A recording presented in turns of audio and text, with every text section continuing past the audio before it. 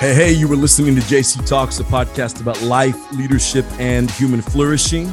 My guiding philosophy is simple. What you can be, you must be. Abraham Maslow. The purpose of this podcast is to help you live an all-in life, be an all-in leader, and lead all-in teams and organizations. I'm your host, JC Hurtado Prater, yours truly, and I'm so grateful you joined me today for a few moments. We're talking this week about long-term thinking.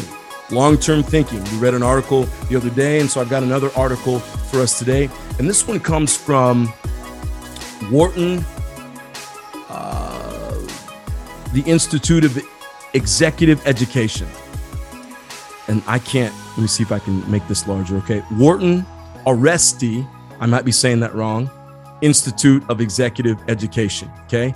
And so they've got this article. It came out in 2018, and it's called Long-Term Thinking is Your Best Short-Term Strategy. That's great. It's a great name of an article. So let's read a little bit because they're talking about this idea of nano tools. I've never heard this before. So let's read and see what nano tools are, and then we'll jump into the article. Nano tools for leaders, and it says it's registered. Okay, so this must be a product, are fast, effective leadership tools that you can learn and start using in less than 15 minutes with the potential to significantly impact your success as a leader and the engagement and productivity of the people you lead. So there you go. Okay, so let's come down here, and they've got written out the goal. Okay, so this is the goal. It's not necessarily the goal of the article, but it's the goal for you. Here goes.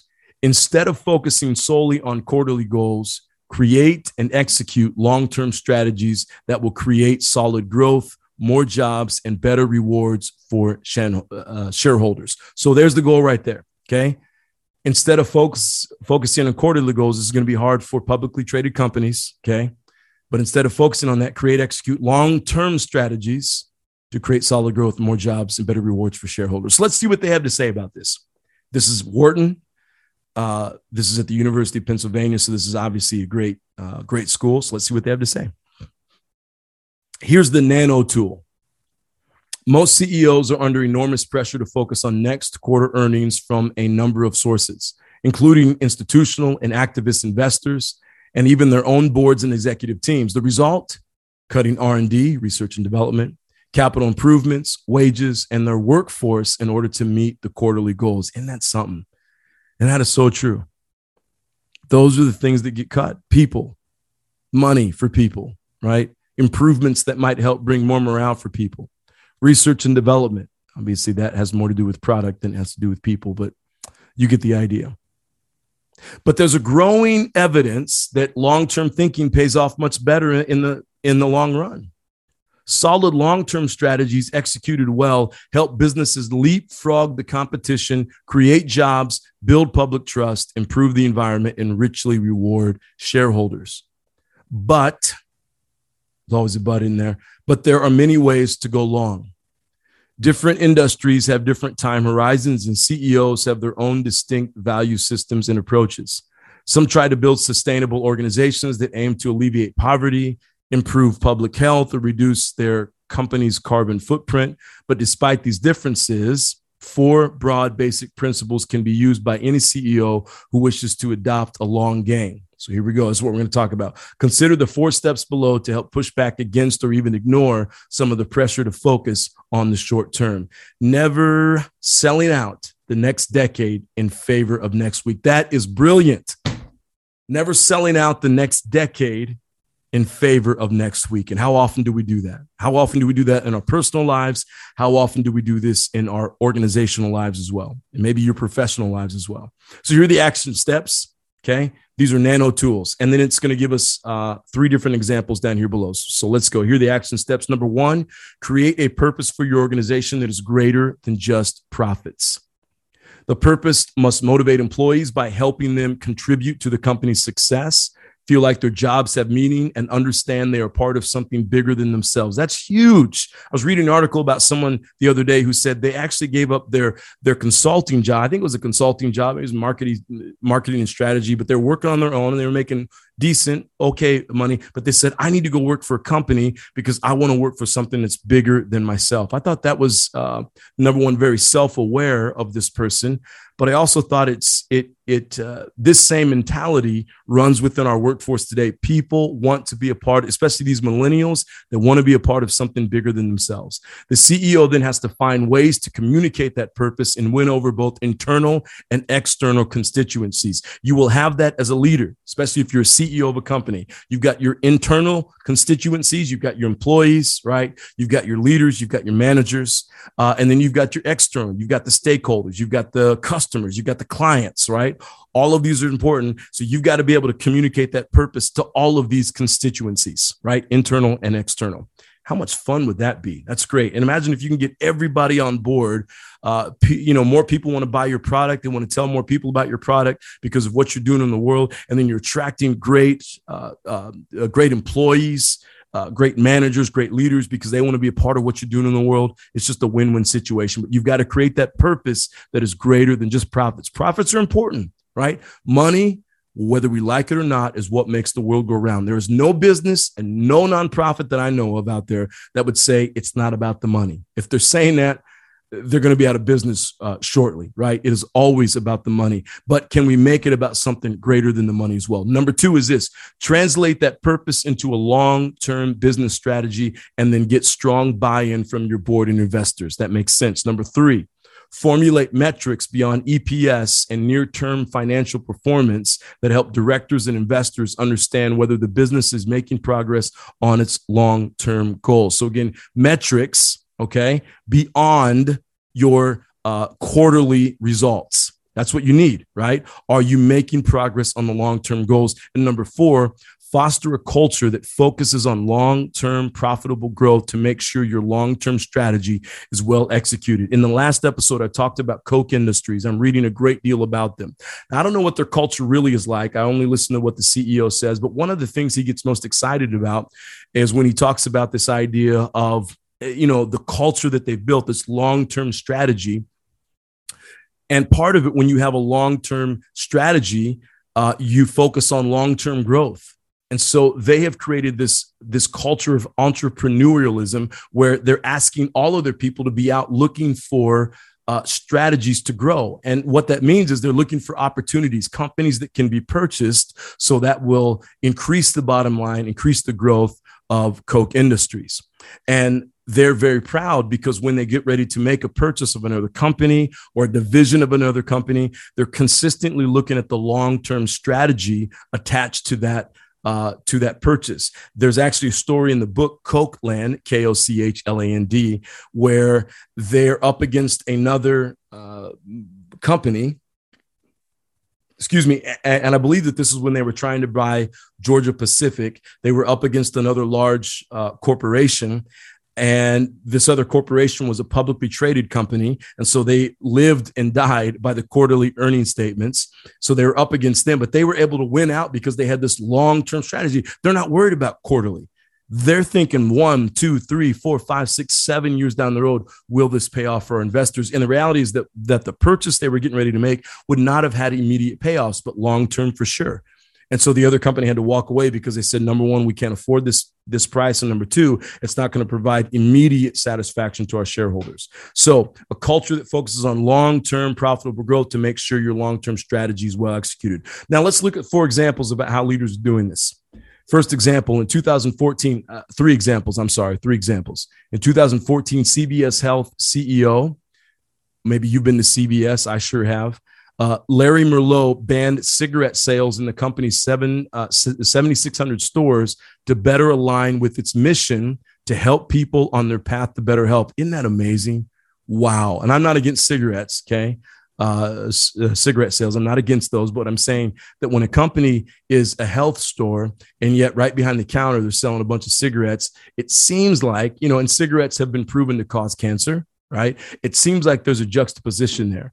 This CEO, Larry Merlot, said, we're not going to do this anymore. Now, here are the consequences of his decision. The move cost the company $2 billion a year in revenue and a 7% drop in its stock price the day the decision was announced. Again, short-term thinking. But Merlot had already secured buy-in from his executive team and the board after sharing his tobacco-free long-term strategy. He also communicated a clear message about the benefits of the move, including creating new referral partnerships with health systems across the country, creating a sense of pride in CVS employees and attracting and retaining better talent. Now, we'd have to go back and look and see how has this worked out. We're now in 2022, and this was 2014, so this is about 8 years ago. So, and I think I just read recently in the last 6 months that they're closing down a bunch of CVS stores. So maybe this didn't work out as well as they thought it was going to work out. Maybe they didn't do a great enough of a demographic study on what their clients want, what their customers want. So we'll have to look at that. I'll definitely have to look at that and see how that played out and is that working for CVS. But that's one way, okay? It's one way of creating this purpose that is so big. If you want long-term strategy, create this purpose that is more than just about profit. The second example, Verizon CEO Ivan Seidenberg spent $150 billion, wow, on building his wireless and broadband networks. He told his investors that his long-term goal was to create the industry's best products and services. He then picked a clear, easy-to-understand metric as a defining element of long-term growth. He chose market share growth because it provided strong evidence that consumers wanted his products, to show his investors that his long-term strategy was on track quarter after quarter, year after year. Wow. I love it when it says this. He picked clear, easy-to-understand, easy to understand metric as a defining element of long-term growth. Okay. He chose market share growth. That's great. Okay. Our third example, Sir George Buckley, CEO of 3M, created a culture where people felt they were not only supported by the executive team, but they also felt safe to take risks and fail. He did this by greenlighting R&D programs that his scientists and engineers had thought to be promising, but had sat on the shelf during the previous regime, encouraging them to take big risks and notably not punishing them for failure. That's amazing. I love that culture.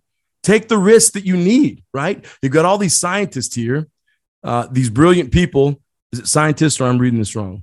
Yeah, scientists and engineers. They're brilliant people. But they have to put all these, these experiments on the shelf because obviously they had a leader who was a lot more insecure in terms of leadership. And this new leader comes in and says, no, take these off the shelf. Go for it. Okay. And we're not going to punish you for failure. Take big risk. Buckley showed his employees that he had a plausible and defensible dream for 3M's future and followed through with actions that showed him he believed in the dream.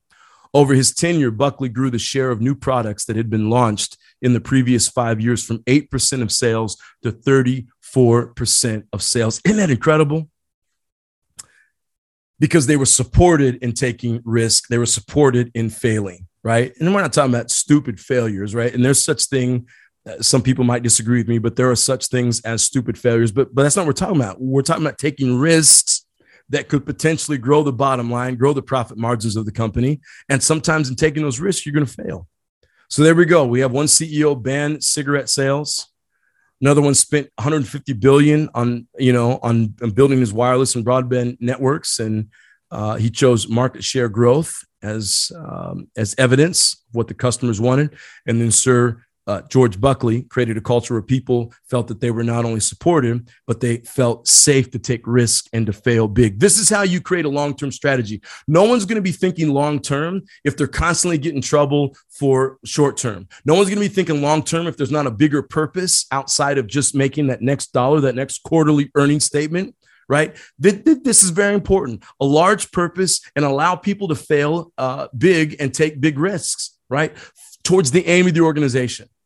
Not stupid risks, not stupid failures, but allow people to step up and take certain risks that will help them on their own journey and will potentially help the company. There are probably many stories. I know there are.